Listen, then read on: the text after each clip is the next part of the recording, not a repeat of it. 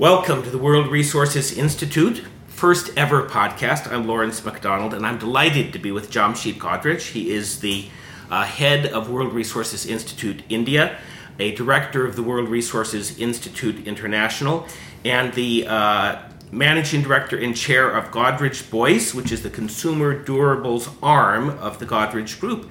Jamsheed, I could not be more thrilled than to be here in your office and talking to you. It's wonderful to be here. Thank you.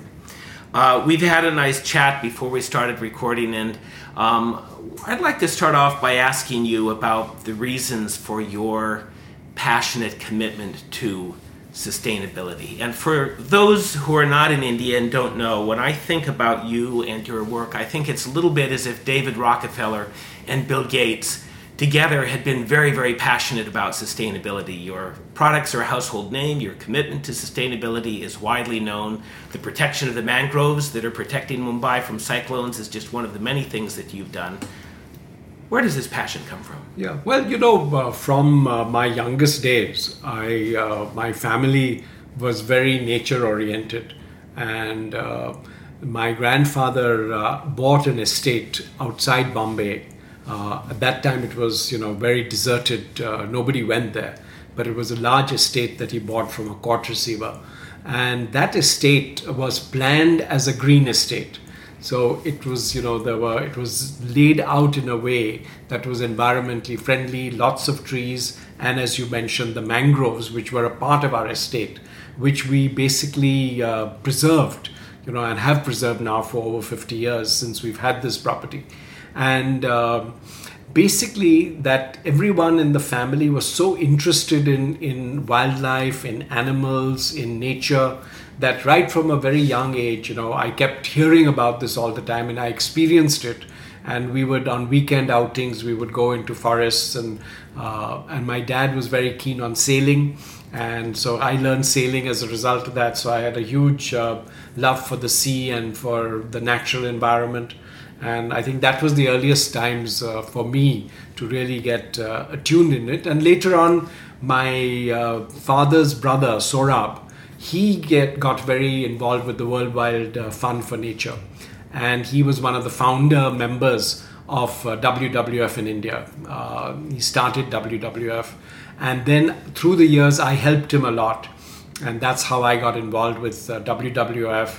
And then later on, because of my involvement with the Confederation of Indian Industry and my interest in environmental matters, in my late uncle Saurabh's memory, we started the CII Saurabhji Godrej Green Business Center, which is in Hyderabad.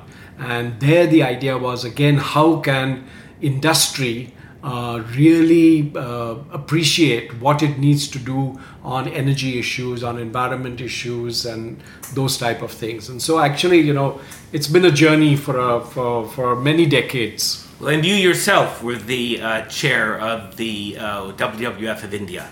Yes. Among your many other philanthropic efforts in supporting sustainability. Currently the chair of WWF and the CII Saurabhji Godrej and Green Business Center, which is promoting green buildings, energy conservation, alternate energy, renewable energy, doing a lot on what it can to make a difference in India's in industry's perception of what it can do.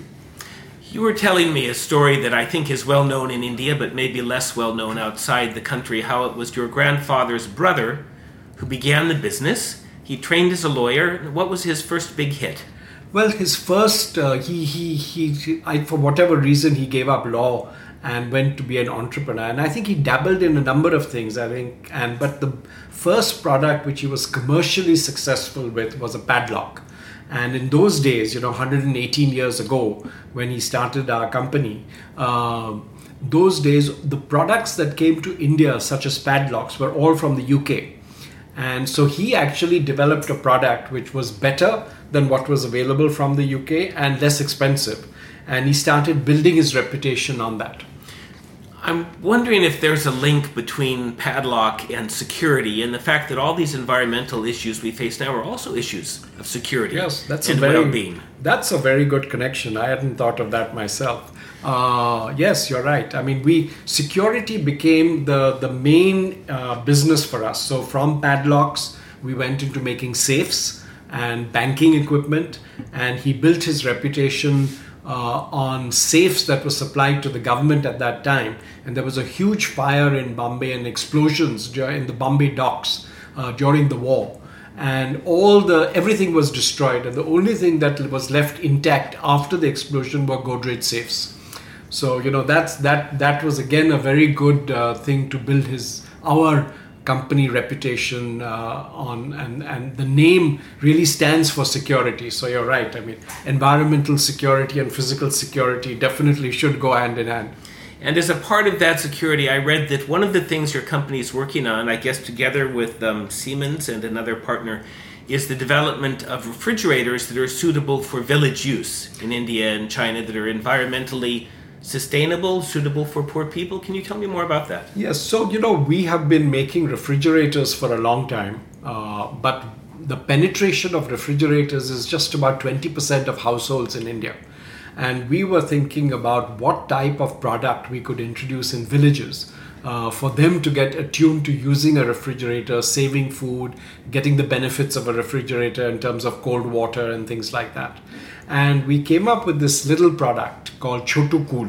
Chotu is small and cool, so it's just a tiny little. It's like a picnic carrier, to keep things fresh. And it's basically powered by a thermochip. And the thermochip we have developed in coordination with other companies around the world who have really worked in this area a lot. It's a company called Sheetak that we worked with on these thermochips. And the whole idea here is that the refrigerator can run directly from a solar panel.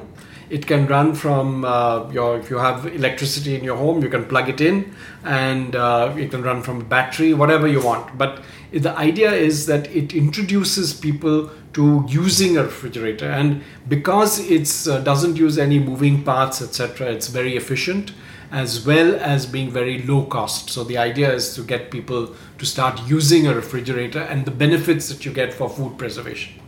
In 2011, I read that you announced that your company was going to work to reduce its environmental footprint by half within a decade. So how is that going? Actually, it's going very well. I think that this program that we set up under the broad heading of Good and Green, the idea here was to reduce our footprint. So it's the energy footprint, it's a water footprint, it's a waste footprint. In every way, we want to reduce our footprint. We have already become water neutral in our organization, in the sense that we harvest rainwater, we store it, we reuse it. All the wastewater in our entire factory area and all the residential areas, etc., is all treated and reused. So from a water footprint, we've already quite neutral. Energy is the next thing. We've already started buying solar energy. We are building rooftop solar. I'm sure that we will achieve our goal of reducing our footprint in half within a decade, and it may happen much sooner. What advice would you have for other businesses in India and more broadly in the world that are considering their commitment to sustainability? Yeah. So I think that, today the situation is that anybody building a new power plant, if it is based on any type of fossil fuel, I think they're going to find that it will be much more expensive to build. It'll take longer, and the financial results will not be as good. So I think the main thing about renewable energy today, especially solar in a country like India and any other country in Africa where you get plenty of solar in all the parts of the world where solar energy is easily available, you will find that not only has the cost come down, but over time you will find methods of storage. So storage, hydro storage is one. There are all types of technologies that are being developed for storage in batteries, etc. And different. So I think you will find that from an economic point of view, it is actually going to be better than coal-fired power plants and gas-fired power plants. And I think that because of the safety issues involved with nuclear energy, you will also find that you can actually get all the benefits of nuclear energy if you can solve the storage problem. So it's base load. The problem, nuclear energy is always promoted as base load, whereas you can do the same with renewable energy if you have storage. So, and beyond energy, for these manufacturing processes, have you found that it's compatible with increasing profit? So I think that is absolutely compatible. I think companies are seeing the benefit of reducing their energy costs, and especially in large energy users such as fertilizer and power plants and cement plants, etc. They have seen huge benefits of energy efficiency, and I think most of the benefits to industry will come from energy efficiency. I would say about 3/4 or close to 2/3 to 3/4 of the benefits will come from energy efficiency. And today there are so many well-known ways in which you can intervene on energy efficiency. So I think that in every area you will be able to actually be much more competitive and lower in cost. In addition to running your green and good business here and your philanthropic work in India in support of World Resources Institute, thank you very much for your leadership on that. You also, I know from our conversation, are tracking global climate discussions fairly closely. There's a terrible inequity in that the big emitters, my country included, historically have created the problem. India did not create the problem, is now bearing the effects. How do you see India's role in these discussions? Well, I think that you have to look at it on two levels. One is the whole issue to do with equity. I think you will find that in India, very few people actually understand this whole issue of equity and what historical emissions have done as opposed to what you can do today. And I think that we have to recognize that there are some practical limits of where we can go in terms of equity. I think there is no doubt that the equity argument is very, very strong. Countries have grown, especially the West has grown on the basis that they could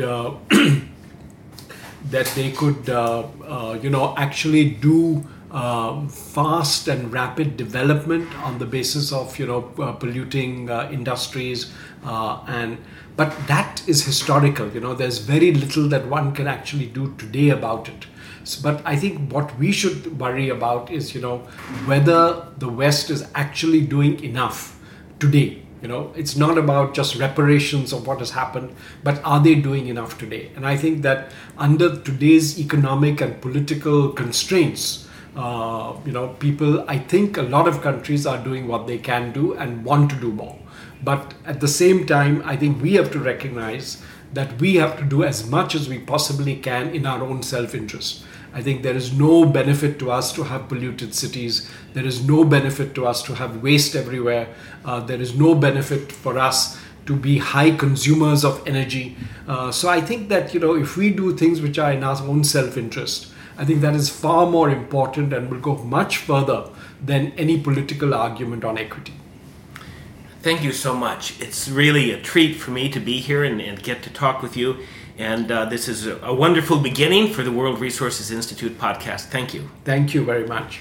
This is Lawrence MacDonald with the World Resources Institute. I've been speaking with Jamshid Godrej. He's the Managing Director and Chair of Godrej Boyce, the Consumer Durables branch of the Godrej Group, the Chair of World Resources Institute India, and I'm proud to say a Director of the World Resources Institute globally. And thank you again for joining me on the show. Thank you, Lawrence.